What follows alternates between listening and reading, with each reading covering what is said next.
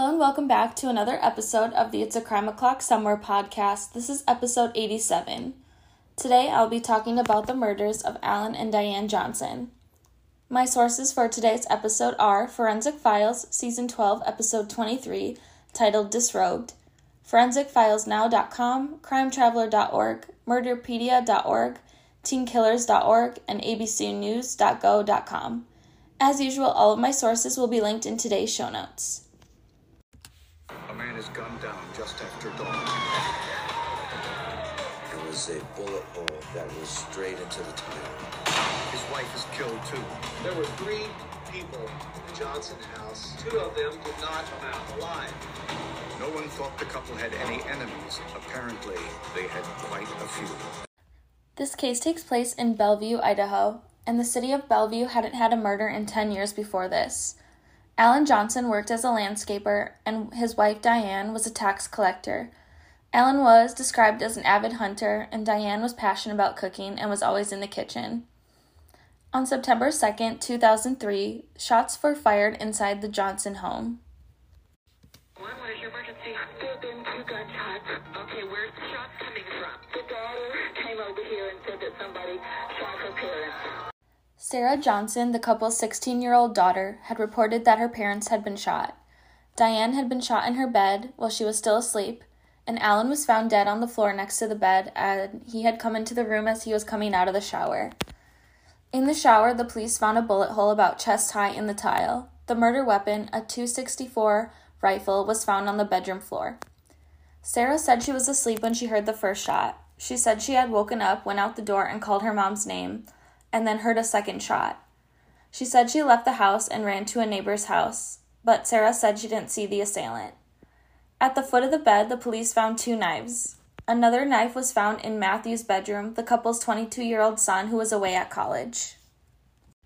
There was no forced entry into the house and nothing had been stolen. On the property, the Johnsons also had a guest house that they rented out. On the bed, the police found the scope for the murder weapon. The current tenant had been Mel Spiegel. Mel was the owner of the murder weapon, but he was nowhere to be found. The area was cautioned off, and the police stopped the garbage truck from leaving the area. The truck had only been one house away from the Johnson home. In the trash can outside the Johnson home, the police found a pink bathrobe, a brown leather glove, a latex glove, and 5 bullets. The ammunition didn't match the ammunition found at the crime scene, and the murder weapon was a high-powered hunting rifle. Mel had been renting the guest house and had rented it for years. He was Alan and Diane's close friend, and he worked as an electrician. Mel was eventually found in Boise, Idaho, about 50 miles away. He had been there visiting family all weekend, and he was ruled out as their suspect. Mel said his hunting rifle was in his closet when he left. Mel was asked who he thought was involved, and he gave the police a name, Bruno Santos, Sarah's boyfriend. Bruno was a 19-year-old illegal immigrant. He was a high school dropout and had participated in several petty crimes. Just a few days before the murders, Alan and Bruno had had a confrontation. Sarah had told her parents that she was sleeping over at a friend's house when she really had been with Bruno. Alan was furious and asked his brother-in-law, Jim, to go with him to Bruno's.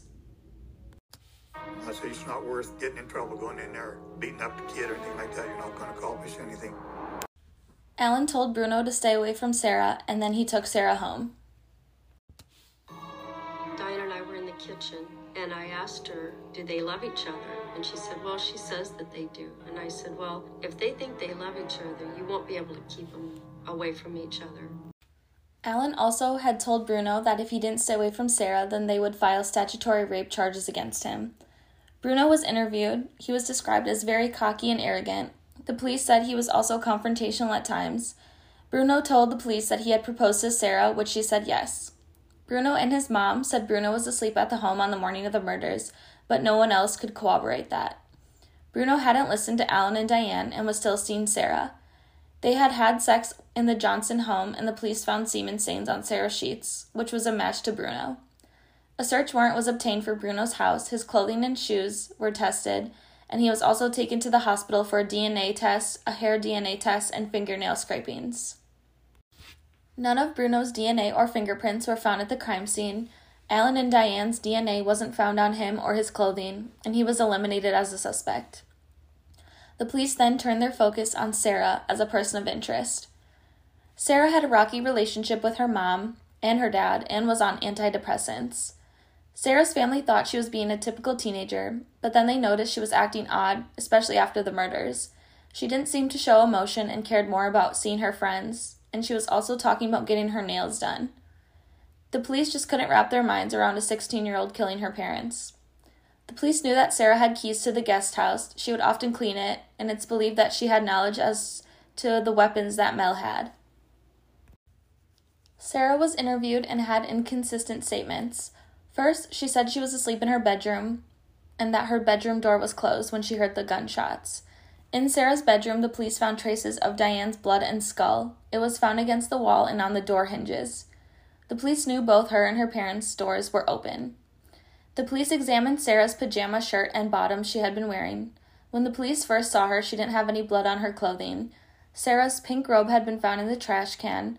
A high-powered microscope was used to examine it. There was no blood spatter on the front, but on the back there was a lot of blood consistent by someone using a high-powered rifle. The testing of the blood revealed that it was from Alan and Diane. The testing showed that Sarah had worn the robe backwards. The police also had to examine her pajama shirt. Her shirt was blue and had green painting smeared on it. Samples from the t-shirt and inside of the bathrobe were examined. An electron scanning microscope was used to compare the samples, and the paint with the same chemical makeup was found on the shirt and in the bathrobe. The leather gloves and the latex glove were examined as well. The gloves would have contained skin cells, and Sarah's DNA was the source from inside the glove. The clothing and evidence from the garbage were tested for gunshot residue. The robe, leather glove, and latex glove were all sent to a lab in Chicago, and they found gunshot residue on all 3 items. The police were just confused by one thing, as to why Sarah didn't have blood on her or in her hair when she went to the neighbors. In October 2003, Sarah was arrested and charged as an adult. Sarah's trial was a new sensation. People just couldn't believe a 16-year-old killed her parents. At the trial, the evidence was presented. Sarah wanted to be with Bruno and wanted money. With her parents' life insurance money, she could have both. Bruno testified for the prosecution. He said Sarah had talked about hating her dad and wanting to shoot him because he didn't like their relationship. Sarah thought she could frame Mel because she knew he had a hunting rifle, and she stole it after he left. On the morning of the murders, Sarah put her bathrobe on backwards, wore gloves, and a shower cap, which would explain why she didn't have any blood in her hair. Sarah shot Diane first after Alan got up to shower. Alan then was shot when he heard the gunshot and ran into the bedroom. It's most likely that Sarah wanted to throw the police off and put the knives in the bedroom and in her brother's room. She then flushed the shower cap down the drain and plumbers found it as it had clogged the toilet. Sarah was fascinated with true crime and would know how to stage a scene. Sarah was convicted of murder and sentenced to 2 life terms without parole. Next motion, I was glad that they found her guilty because in my heart I believe she was, but it hurt to see some family member be in that situation. Sarah was desperate to be with Bruno, but instead of letting him go and listening to her parents, she blamed them, especially her dad. I'm sure Sarah wasn't expecting Bruno of all people to testify against her, and I hope now she realizes that she killed her parents for no reason and ruined her life. My book recommendation for this week is Games for Dead Girls by Jen Williams. Summary: when Charlie was 11, she created a monster.